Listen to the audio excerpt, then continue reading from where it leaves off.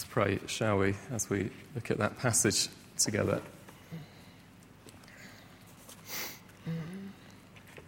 When Isaiah was first commissioned, he had a vision of God and his holiness, the angels singing, "Holy, holy, holy is the Lord Almighty."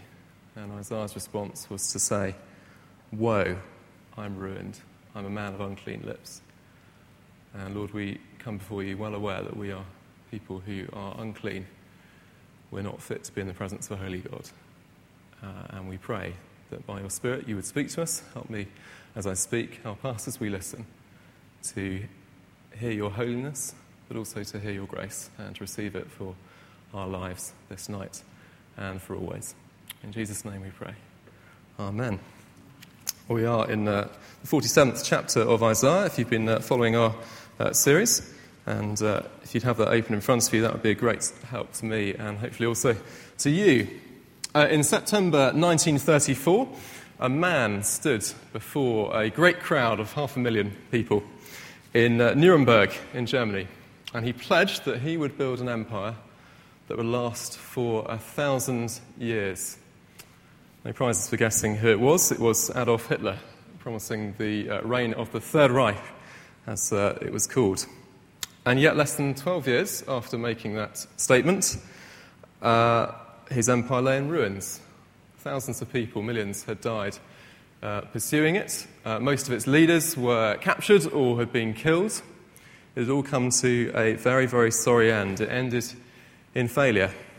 There was a poet called Alexander Pope, and he made a wise observation that pride is the never-ending vice of fools. I think that's quite a good observation. Pride is the never-ending vice of fools. It was true for Nazi Germany, and it's true for Babylon in the passage that we have before us this evening. Technically, it is what is called a taunt song, if you want to give it a name. It's a poem or a song that is sung about a defeated nation by its conquerors, the people who have vanquished it in defeat. It's quite a common phenomenon in the ancient world. You get a few of them in the Bible and in other bits of ancient literature. But what sets this particular example apart is actually that it's a taunt song that is about an event that is yet to happen. Isaiah is looking ahead to the future. And God reveals to him that the Babylonians, the empire that has been enslaving God's people, are going to be defeated. They're going to be defeated through a guy called Cyrus, who is the Persian ruler, who will come in and sweep through. And it's a story that's referenced in the Bible in chapter 6 of Daniel, if you want to go and look it up. And so it has a particular historical context, and we need to be aware of that, and Isaiah is speaking into that particular situation. And yet, at the same time, as is common in prophecy in general in the Bible, it has another level of meaning. Babylon, as mentioned in this passage, as referenced, it is symbolic of all human opposition to God throughout all history, throughout all time, since the beginning of time. And the fate that Isaiah speaks of for Babylon, the fate of judgment, is one that is a fate that awaits all people who refuse to turn to God and turn away from sin and pride and power abuse and all those things that break God's heart. It's it works on two levels, and that's something to bear in mind as we go through it. Isaiah's song divides into three sort of stanzas or sections, and each of them gives us a reason, I think, why this situation has come about and why Babylon is in the situation that it's in. So let's dive in, shall we? Reason number one, Isaiah says that it is a punishment from God. If you have your Bibles open in front of you, you might want to look at verse 1 with me. Isaiah says, "Go down, sit in the dust, virgin daughter of Babylon. Sit on the ground without a throne, daughter of the Babylonians. No more will you be called tender or delicate. Take millstones and grind flour. Take off your veil. Lift up your skirts, bare your legs, and wade through the streams. Your nakedness will be exposed and your shame uncovered. I will take vengeance. I will spare no one." Isaiah's meditation opens with a powerful description of the fate that awaits Babylon. It's one that is full of humiliation, imagery of being stripped bare of power and fame, sitting in the dust. This nation that has previously sat enthroned across all other nations, high above them, is dethroned. It's interesting to note in passing from history that never again was Babylon the capital of an empire after it fell to Cyrus. Isaiah's words were proved true.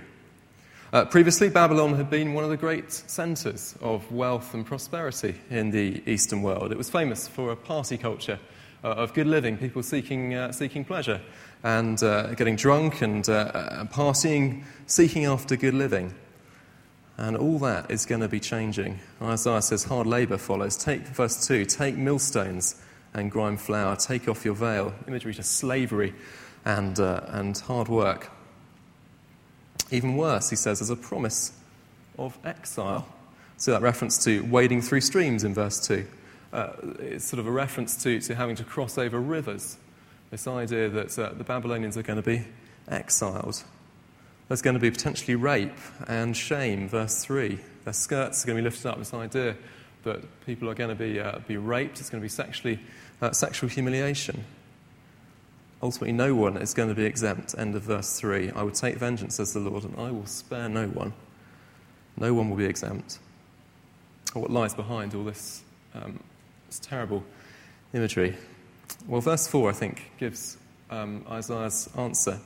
And in doing so, I think it is also the key that unlocks this passage to help us understand it. Isaiah says that it is God himself who is behind all this. He is the one who is acting in consistency with his character, and he's acting on behalf of his people. Isaiah says plenty of things. There's lots in this verse, incredibly rich, verse 4. He's our Redeemer, says Isaiah, our Redeemer, personal Redeemer, the one who comes alongside his people to purchase them from the slavery of sin and to secure their freedom. He is the Lord Almighty. That is his name, says Isaiah. He is the one who is supreme in power and might. He is far above anything else in all creation. He can accomplish whatever he desires, whatever he wants to do. He can do it. He is all-powerful. He's the one before whom all earthly powers will bow down. He is the Lord Almighty. Finally, Isaiah says he's the Holy One of Israel. He's holy in his majesty, his otherness. He's holy in his purity. There is none as pure as God. Time after time, the Bible affirms for us this quality of holiness in God. In fact, it's the description that is used of God more than any other in the Bible. It's the description that the Bible chooses most of all to use to talk about God. In fact, you could almost say, I guess, that to call God holy is almost is the fullest description that we could have of God. He is other. There is something tangibly different about God. He is pure, holy, other. No other quality quite captures God's essence in the way that calling him holy does.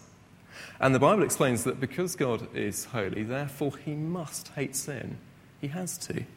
If he didn't, if he overlooked it, then that would be inconsistent with his character. There'd be something wrong with that if a holy God overlooked sin. The Bible says that God's constant call to his people is, be holy, for I am holy. It always resounds through the Old Testament. Be holy, for I am holy, and on into the New Testament. And no wonder Isaiah looks ahead and he declares that Babylon is going to get punished. Babylon will be punished in full for her sin, because it can't be any other way. If God didn't punish sin, something would be desperately, desperately wrong. I don't know about you, but I think that vision of God that Isaiah had is something that sits very uncomfortably in our 21st century Western world. Most of us, including me, would much rather dwell on God's love, his care, his compassion, his mercy, rather than his holiness or his wrath, his anger that burns against sin. And yet, whilst God is love, he is merciful, he's slow to anger, abounding in love, he is also holy. And because he is holy, he hates sin with a passion that we can't even begin to imagine. And if we don't spend some time dwelling on God's holiness, we run the very, very, very real risk of misrepresenting God. In fact, we're almost essentially making him into an idol. We are denying him some bits in order to make him into the God that we really want him to be. The warm, cuddly, cosy God who just dispenses world's originals. He's like an indulgent grandpa. That's not the Bible's God. He's not Santa Claus. He is holy. He is other. Recently I heard a story of a vicar who was preaching through Isaiah, and he was rightly stressing this holiness aspect of God, that God hates sin. And this is something that is true of his character. And he was confronted by a member of his congregation. Didn't like what he was saying, didn't think that he should be doing this, and rather dramatically she came to see him, and in front of his eyes, this true story, apparently ripped in half the Bible, took the Old Testament bit and threw it in the Bible, presented him with the New Testament bit and said, "Preach that. That's what I want to hear." It's a bit of an extreme example, isn't it? Hopefully that's not going to be your response to me on Monday morning. And yet I think it actually does point to a truth, doesn't it? That few of us want to dwell on this side of God's character. And yet the Bible says that we have to. Otherwise we are in danger of misrepresenting him. If we deny God's holiness and his wrath at sin, his hatred for sin and all that goes against him, we can't at the same time say that he is gracious and forgiving and merciful. Because essentially we are misrepresenting him. We are saying that God is not consistent in his character.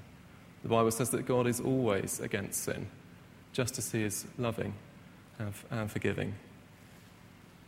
We can't misrepresent God. God is a holy God, and so he must punish sin. Isaiah is very clear, I think. It's something that resounds through his book. God is a holy God, and we trifle with him at our peril. We dare not mess with God. And I think something I've been struck by this week as I've been preparing this is that it's so rare for me to dwell on God's holiness. We do it often in passing at church, perhaps when we confess, and that's important to do. But I do think Isaiah teaches us, dwell on the holiness of God. The Bible tells us that God is other. He is perfect. He is pure. And I think that's something that has so little place in certainly in my life, and I guess in many of us. And yet, at the same time, wonderfully, whilst God is also the Holy One of Israel, Isaiah says that he is the Redeemer. He is our Redeemer. The Bible tells us that God doesn't just leave us in our sin. He does not allow his wrath to continue. The Bible tells us that God's wrath, his anger, his holy anger against sin, has been satisfied at the cross. He sent his Son, the Lord Jesus Christ, to die in our place. Where we should have died, he took the death, he bore the wrath that we deserved. The wrath for our sins, for yours and for mine. And he promises that when we trust in him, we can be sure that his wrath, his anger at sin, has been dealt with. Sometimes we talk about propitiation. Perhaps you've heard that word. Long word, not often used in churches. A technical word the Bible often talks about. It's an important word. A propitiation is a sacrifice that deals with sin, that removes wrath. And Isaiah looks ahead, and we can know that the Lord Jesus is that propitiation. He is the one who has dealt with wrath for our sake. That's the first thing. Isaiah says that Babylon's fall has come because of God's punishment. But the second reason is that it has come because of the pride of humanity. Look with me at verse 8 in chapter 47. Isaiah continues, "Now then, listen, you wanton creature, lounging in your security and saying to yourself, 'I am, and there is none besides me. I will never be a widow or suffer the loss of children.' Both of these will overtake you in a moment, on a single day, loss of children and widowhood. They will come upon you in full measure, in spite of your many sorceries and all your potent spells. You have trusted in your wickedness and have said, 'No one sees me.' Your wisdom and knowledge mislead you when you say to yourself, 'I am, and there is none beside me.'" I guess at the heart of most, if not all, sin is the sin of pride. And Isaiah reveals that next to God's just punishment, it's human pride that has led to Babylon's fall. They have been living in complete disregard of God and his purposes. They've had no thought for the possibility that they will ever need to give account for how they've lived their lives, for their actions. C.S. Lewis, who was a well-known Christian writer of the last century, who famously wrote the Narnia books, among others, said that pride is the complete anti-God state of mind. Something to reflect on. Because the proud heart progresses, I guess, through life with absolutely no thought of God at all. It's blinded by the self, by the sheer selfishness of living for oneself and promoting our own ends. When I was at school, we read a poem, which is quite a well-known poem, I think. Certainly, probably it's for people of a certain age, I would have thought, called Invictus by a guy called William Henley. And you might not have recognise the title, but you've probably heard the final closing verses. It says, "I am the master of my fate. I am the captain of my soul." Whatever you make of the poetic quality of those words, it does capture something, I think, of the default setting of the human heart. We want total control of ourselves, and nothing else matters. We are the captain, the masters of our fate, the captains of our soul. It's no surprise that Frank Sinatra's My Way is one of the most popular songs to be requested at funerals. It says a lot, doesn't it, about where the human heart is heading. And Isaiah says that from such foundations, it's only going to be a downward spiral. So they've started off with this attitude of pride, and it just goes downhill from there on.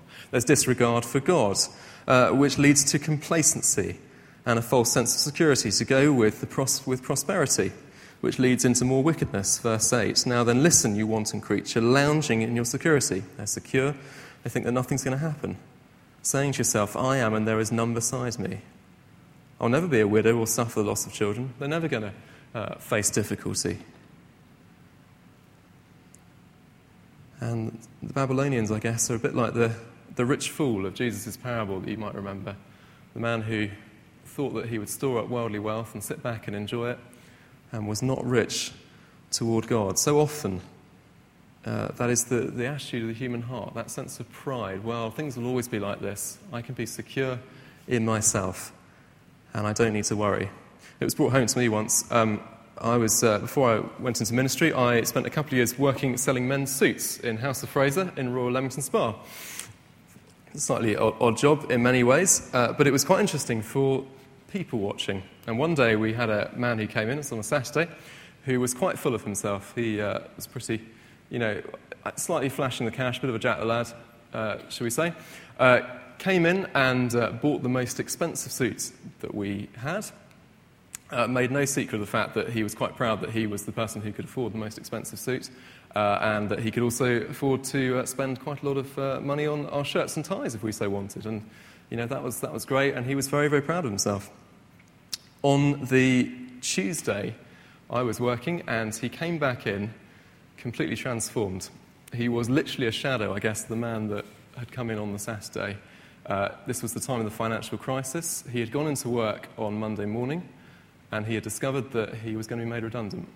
And he was made redundant with immediate effect. He cleared his desk on Monday morning, and that was it. The company he'd served said they didn't want him anymore. And he came back to return the suit because he couldn't afford it. It was a very, very striking picture. I've never forgotten it. He was a man on the Saturday who had the world before him, who thought that nothing could shake his prosperity, his situation, his security.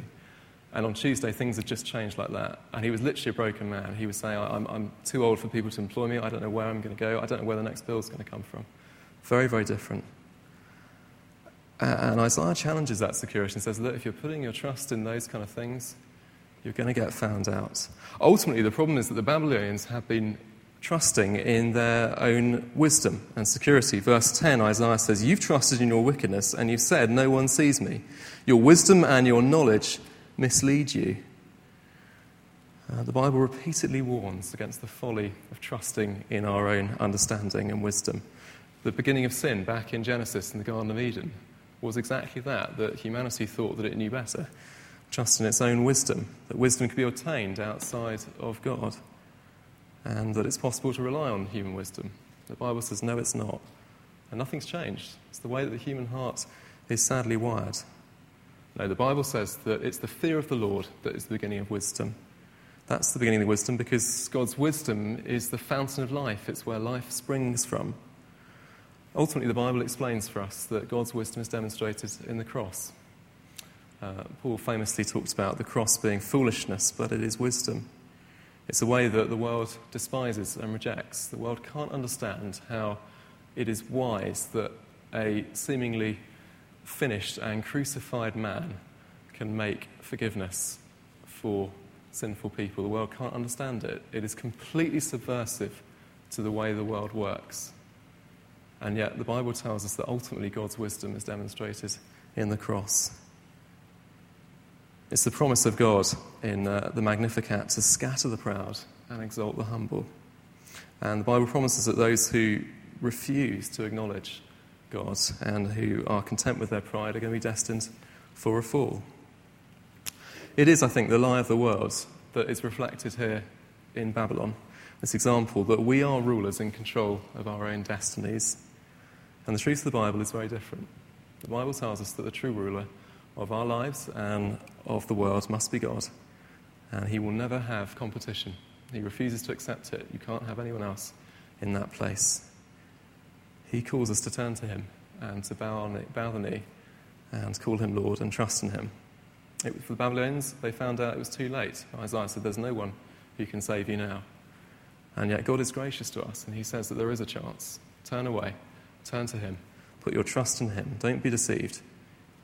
Don't let wisdom and pride deceive you. Pride will lead to a fall. Trust in God. Finally, the third reason that Isaiah gives for us is pointless superstition. Read with me at verse 12, just over the page. Isaiah says, keep on then with your magic spells and with your many sorceries, which you have laboured at since childhood, or perhaps you'll succeed, perhaps you will cause terror. All the counsel that you've received has only worn you out. Let your astrologers come forward, those stargazers who make predictions month by month. Let them save you from what is coming upon you. Surely they're like stubble, the fire will burn them up. They cannot even save themselves from the power of the flame. If you pick up most magazines or newspapers, you will quite often find a horoscope section. One of those things that's based on the sort of, what it's called now, the star signs, isn't it? And so on and so forth. Something like that, isn't it? I don't really understand it. It's difficult to know, I guess, how many people take that sort of thing seriously. I guess there must be some people who do, otherwise they wouldn't publish them. But in ancient Babylon, these things were very, very big business. They were hugely influential on the way that life was carried out. Astrologers and priests would spend years studying away to learn the craft of magic and divination. They had to master over 70 tablets of lists detailing the so-called omens that you could read to find out about what the future held. They had to read scores of notes on what a particular spot on a sheep's liver that you'd sacrificed and cut open meant for the future. They studied charts to advise kings and rulers about what the future looked like, about what the stars meant.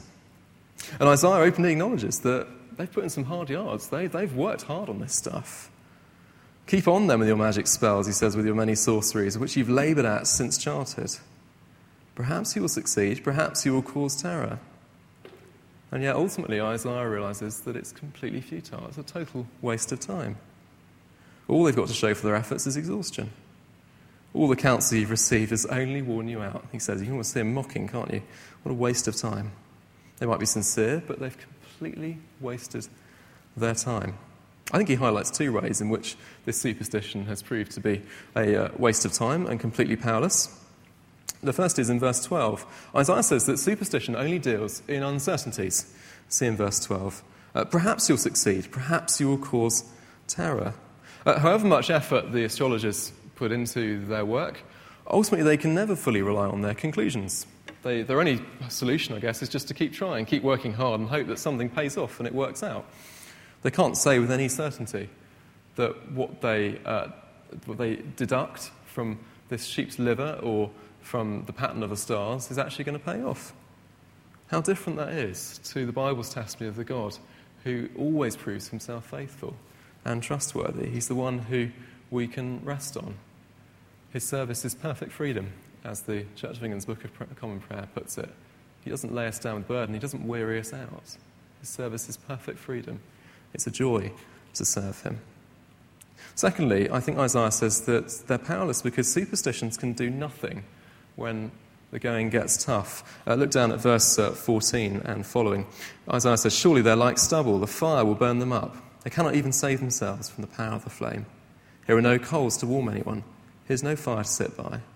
That's all they can do for you, those you've laboured with and trafficked with since childhood.